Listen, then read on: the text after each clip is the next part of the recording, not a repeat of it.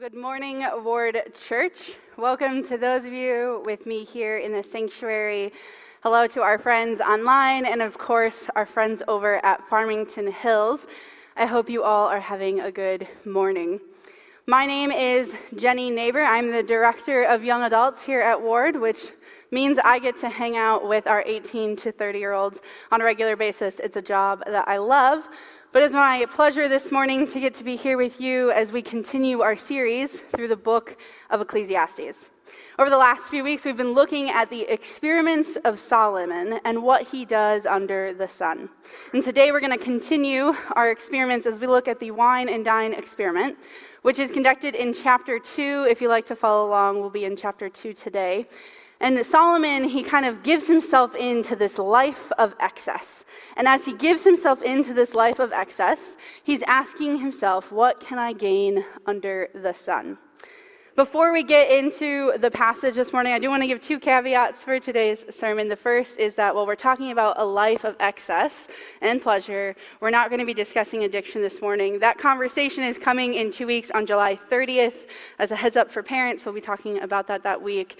But this morning, we are going to be talking about what it means to kind of give in to every desire and to give into a life of excess. So I do think it's important that we address the ways that this life of excess and constantly giving into every pleasure can lead us into addiction. As we look to it for a way of survival, we can find ourselves there. If you are there this morning, if you are struggling with that, or you are questioning if you are there, I would love for you to ask for help. I'm here. We have an awesome care team. They would love to give you resources. They have so much available for you to help you, so don't stay in that alone this morning.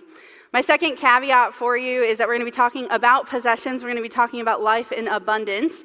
However, I know that our group is socioeconomically diverse, and so that's going to sound really different to each one of us this morning. So when we talk about possessions and seeking what we need, we're not talking about seeking what we need to survive. Instead, we're talking about a consuming in overabundance, consuming in a point of excess. So that, again, sounds different for each one of us, but it is not just a rich person's problem, as we can all find ourselves living in that today. So if you're still with me after those two caveats, let's pray. Heavenly Father, we welcome you into this space this morning. We just thank you for the privilege it is to be in your house and to worship you and to hear from your word. And so, Lord, I pray this morning that I would just be a vessel for you to speak. I pray that you would move me out of the way. Would you make much of yourself? Would you speak to us through your word? Help us to know what it is you have for each one of us this morning. We thank you and we pray all of this in your son's name. Amen. Amen. Well, in 1972, Dr. Michelle, a psychologist at Stanford, founded this clinical study called the marshmallow test. And he decided that based off of one thing, you could determine the future success and happiness of a person. And that one thing is the marshmallow. So in the marshmallow test, he took children, they were each brought into a room, and in the room, in front of them was placed one marshmallow.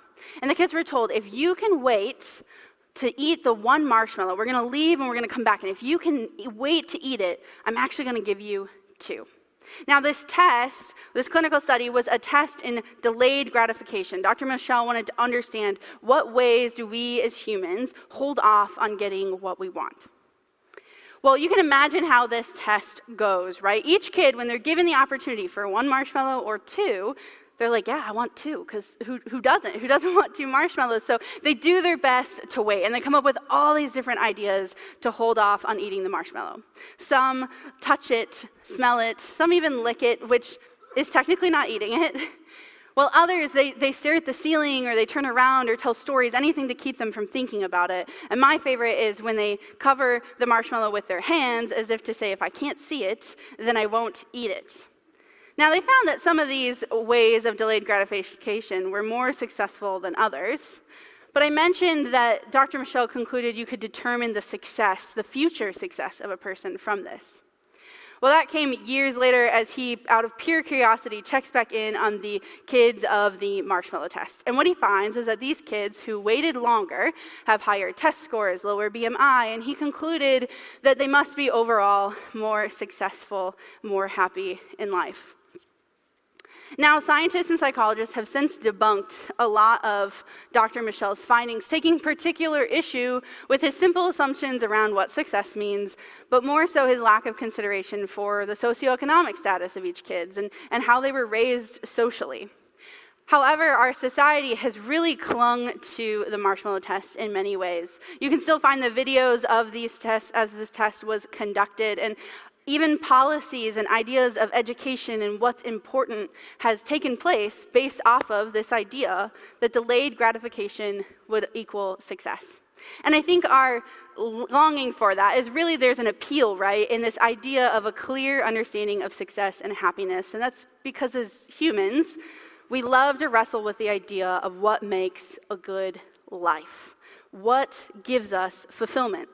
And you can see this in the bookstores. If you walk through the aisles, you'll see books on happiness, on success, on what it means to live your best life. And you can find podcasts and YouTube videos on a million different lifestyles of how to live simply, how to declutter your home and your mind, or how to be your authentic self. We as humans love to experiment with what equals the good life, and Solomon today is no exception. As we're going to look at the experiment that he sets up for us, and he sets it up with his first verse as he asks this question. He said, I said to myself, come now, I will test you with pleasure to find out what is good.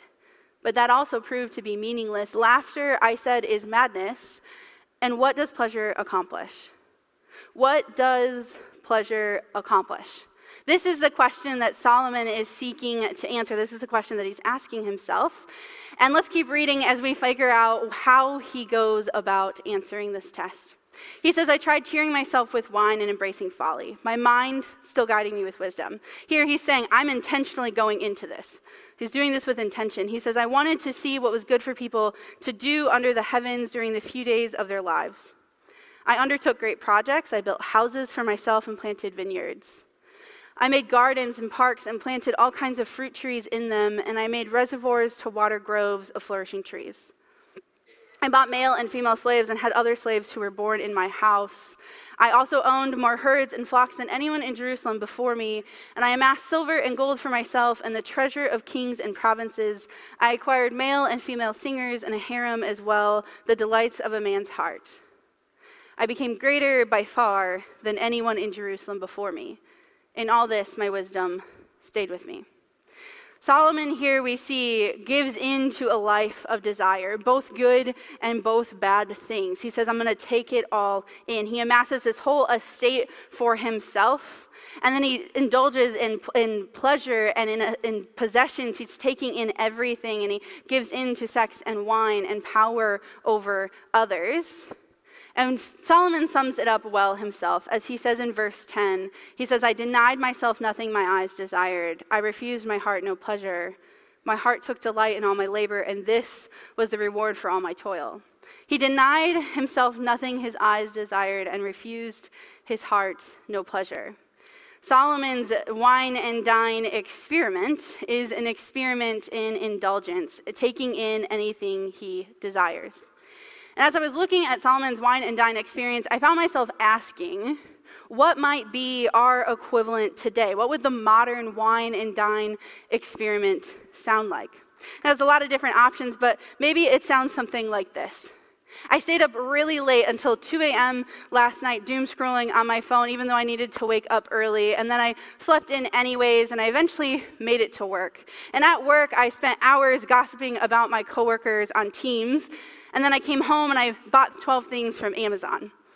You see, I didn't need any of the 12 things, but my neighbor got this new gadget for their house, and I really wanted one too. And, well, you know Amazon, in order to get free shipping, you got to hit a certain amount, and I really wanted the free shipping, so I put another thing in there, and then there's that suggested for you bar, so I just clicked a few more. And anyways, 12 boxes are showing up tomorrow.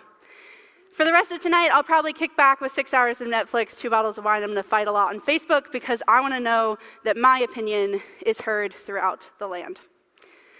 Now, obviously, that's just one little snippet, right? There's so many other options for what the wine and dine experiment could sound like today. We didn't get into sex or food or vacation or work or any like video games or candy or any of those other things, but there's so many options. And the pleasure of choice may be different for all of us, but I think the question that we have to ask is, are we living the wine and dine experiment today? So there's no shortage of pleasure for us in our world today. Dr. Tom Funikin, he's a professor of medicine at Harvard. He says that we are cacti in a rainforest. And like cacti designed for an arid climate, we are currently drowning in dopamine. See, there's no shortage, and so we do have to ask ourselves, when faced with this passage from Solomon, are we living the wine and dine experiment today? And if so, what's the result? Because the danger really comes not from being cacti in a rainforest, but when we begin to believe that the fulfillment we can find is found in the sea of pleasure. So are we living a wine and dine experiment? And if so, what are we gaining? Well, Solomon gives us the results himself, right? He already conducted this for us. And so we're going to see Solomon's results here as he begins to say in verse 10, "My heart took delight in all my labor, and this was the reward for all my toil. Yet when I surveyed all that my hands had done and what I had toiled to achieve, everything was meaningless, a chasing after the wind. Nothing was gained under the sun." Meaningless, a chasing after the wind. This is, Solomon says, I've done it all. I've experienced it all. I've tasted it all. I've taken it all in. And here's what I found. Meaningless, a chasing after the wind. Solomon here gives us this phrase that he's going to give us so many times throughout the book of Ecclesiastes, meaningless. And meaningless, its Hebrew word hevel, can also be translated to vapor. And so what Solomon is saying here is the things of this earth, earthly pleasures, are but vapor. Okay, so I know it's summer and no one wants to be thinking about winter just yet, but bear with me for a moment and imagine stepping outside on a really cold Michigan morning. You breathe out and immediately you can see your breath. It's very obvious and it's evident, but what would happen if you reach in front of you to try to hold on to your breath? It would disappear, right? What Solomon is saying here is earthly pleasure, when we try to hold on to it, is like our breath on a Michigan morning. It is just vapor. It is just temporary, here for a moment and gone the next. And this is the result of our wine and dine experiment too. Last week, as we looked at the wisdom experiment, Terrence presented this idea around earthly wisdom, which is that it's not insignificant, but it is incomplete. And I want to offer us something similar today as we think about earthly pleasure, which is that earthly pleasure isn't pointless, it's just limited. Earthly pleasure isn't pointless, it's just limited. Earthly pleasure isn't pointless because these things are good things, right? A good meal, singing and dancing into midnight, winning a really hard round on your video game, or new clothes or new shoes or even a new house. These things are not inherently bad. Even Netflix and social media are not inherently bad. Earthly pleasure isn't pointless because it actually points us to the one who created these good things. It points us back to a God who gives good gifts, who delights when we delight in the things that he has made. Earthly pleasure isn't pointless, and as I was working on this, I thought of my grandmother. When my grandmother was alive, she would eat one piece of Dove chocolate every day. And she had a little bowl of chocolates that would sit next to her in her chair in the living room, and around 2 p.m., she would pass out a chocolate to each person. And as she would eat it, she would say to herself, "It's good for a person to have a piece of chocolate each day." See, that's the beauty of earthly pleasure. It gives us moments of goodness, of sweetness, in a world that often feels dark and broken and empty. It gives us moments to look to the goodness of God, to remember who he is, and to taste and see the goodness that he's offering us. Earthly pleasure isn't pointless. And William Kavanaugh says it well this way in his book, In Being Consumed. He talks about desire itself. And he says desire is not simply negative. Our desires are what gets us out of bed in the morning. We desire because we live. To want good things is not bad. We were made that way, and the Lord has provided us good things to delight in. Earthly pleasure isn't pointless, but it is limited. See, the other thing earthly pleasure does, besides point us to God, is point us in its finite state to the need for something more, something deeper, something lasting. See, the limitation on earthly pleasure comes when we begin to look to those pleasures to fulfill us, to give us a sense of meaning and purpose. That's when the issue arises, because we're asking earthly pleasure to last longer than it was designed to do. You can think of it this way, which is that a good meal only lasts so long before it's cold or it's consumed. A good bottle of wine, no matter how good, will eventually have to be poured out. Our money has to be spent or it gets left behind. The warmth of a hug or a kiss can only last for a certain amount of time, and our Netflix shows run out of seasons, and our favorite clothes get holes in them, and our shoes wear down. These things were not made to last forever. Rather, they're to tell us that we need something more. I think we're honest about our own journeys with earthly pleasure. We've probably hit a point in our life where we wanted it to give us something more. So I think often our intent to eat or drink or watch or consume pleasure is really an attempt to eat, drink, watch, or consume meaning. And Solomon is no exception in his own experiment. He says it himself. I'm doing this to figure out what meaning is there in this world. So that gets us to this next question, which is, if Solomon has concluded that the things of this world are just vapor, are just temporary, are offering us no meaning, what hope is there then? What hope can we find? Well, we have the good news to be able to look above the sun and to find our hope in the work of the cross and to find our hope in Jesus.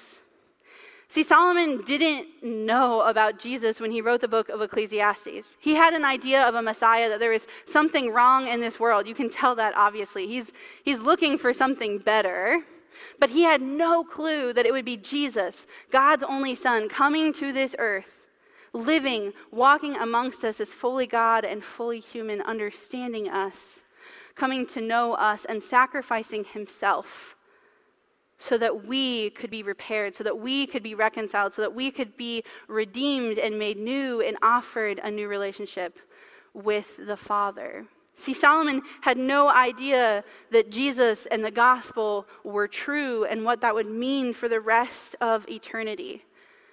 And so that's the good news for us, because when we look below the sun, which is only where Solomon could look, and we find nothing, we get to look above the sun. We get to look to the work of the cross. We get to look at Jesus, which also means that when we test out earthly pleasure and we ask it for meaning and it proves to just be temporary vapor, temporary good things, we get to hold on to and grasp onto the truth of a king who has sought us, adopted us, and brought us in as co-heirs with Christ. We are not left driving for our happiness, right? Because our happiness can come in momentary moments of pleasure in our possessions and good things in our relationships, but we're not left looking to that for true eternal joy. That is found in the work of Jesus. And if our search for pleasure is really a search for meaning and fulfillment, then that meaning and fulfillment is found once and for all in the work of Jesus. What this provides us then is joy that lives outside of circumstance.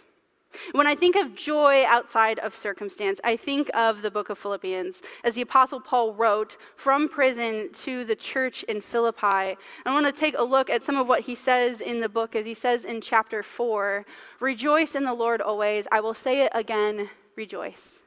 Let your gentleness be evident to all. The Lord is near. Do not be anxious about anything, but in every situation, by prayer and petition, with thanksgiving, present your requests to God. And the peace of God, which transcends all understanding, will guard your hearts and your minds in Christ Jesus. Rejoice in the Lord always. I will say it again, rejoice." Now we can imagine that Paul, in prison, is not having a lot of access to earthly pleasures of his day. And yet, he is writing to the church saying, rejoice. And that's because Paul has found his joy outside of the circumstance that he is in. If you know his story, you know he faces a lot of beatings and imprisonment just because of what he believes in. But Paul is sitting here saying rejoice to the church because he knows that his joy is not found in the temporary pieces of his life. His joy is not found in his circumstance. Rather, his joy is found in the good news of Jesus, in the news of reconciliation and redemption. Because for Paul and for us to know that Jesus would come and to sacrifice just so that we can be made new, that we can be offered something deeper, is enough to fulfill a person.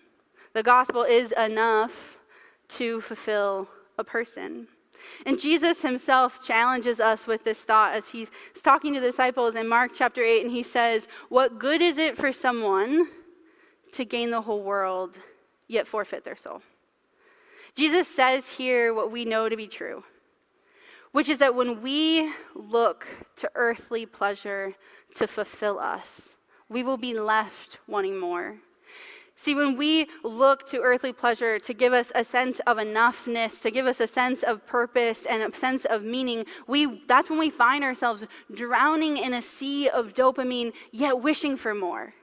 And it's when we look to money and sex and possessions and relationships to give us a sense of meaning that we find ourselves disgruntled and unhappy and needing more of this or more of that. And it's often when we keep pursuing these things that we find ourselves pursuing pleasure outside of God's goodness, outside of his desire for us.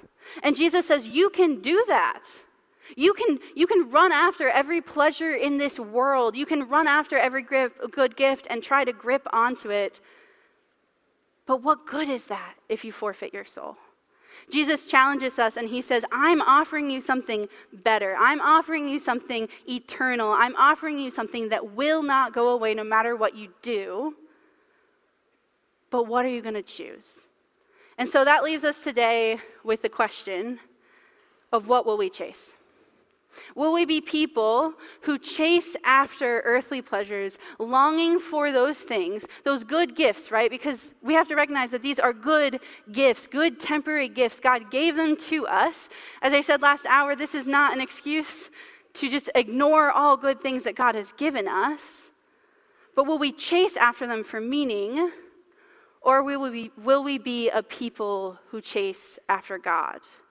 Will we be people who live with joy outside of our circumstance? If you're sitting here today, you're thinking, that's awesome, but how? How can I really balance the good things, the good gifts of this world, our earthly pleasures, and balance focusing on Jesus and not lose sight of the cross? Well, the good news is Solomon has given us a really good clue of how to do that. He says it in his line that he says over and over again, meaningless vapor. If the things of this world, if earthly pleasure is but vapor, then we have to, as people, relate to it as vapor, which means we get to live under the sun with open hands. We get to experience good things as they come, but when they leave, we aren't left wanting more, we let it go. We aren't left looking for our meaning because while we live under the sun with open hands, we live above the sun with our hands gripped to Christ. And so if you're wondering, how do I balance it? Well, you experience the good things as they come. You thank the Lord for them, but you daily remind yourself that your meaning, your purpose, your fulfillment is found in Jesus. And if that's the case, then that is a fulfillment and a purpose and a meaning that lives outside of our circumstance, that provides us an assurance that does not go away. It provides us actually the freedom to enjoy the things that God has given us to enjoy and to rest in the promises of Christ. Would you pray with me? Lord, first we want to just say that we thank you for the gifts you have given us, but we confess that it's so easy to look to those things to fulfill us. And so, Lord, I ask for your strength for each one of us that we may remember who you are and who we are in light of the work that you've done. May we remember your Son. As we look under the sun, we may feel disheartened, but can we always remember to look above the sun, to see the work that you have already offered, the redemption and the reconciliation that you have promised that you are bringing forth to this world. May we be people who chase after you and not the things of this world. Lord, we pray all of this in your Son's name. Amen.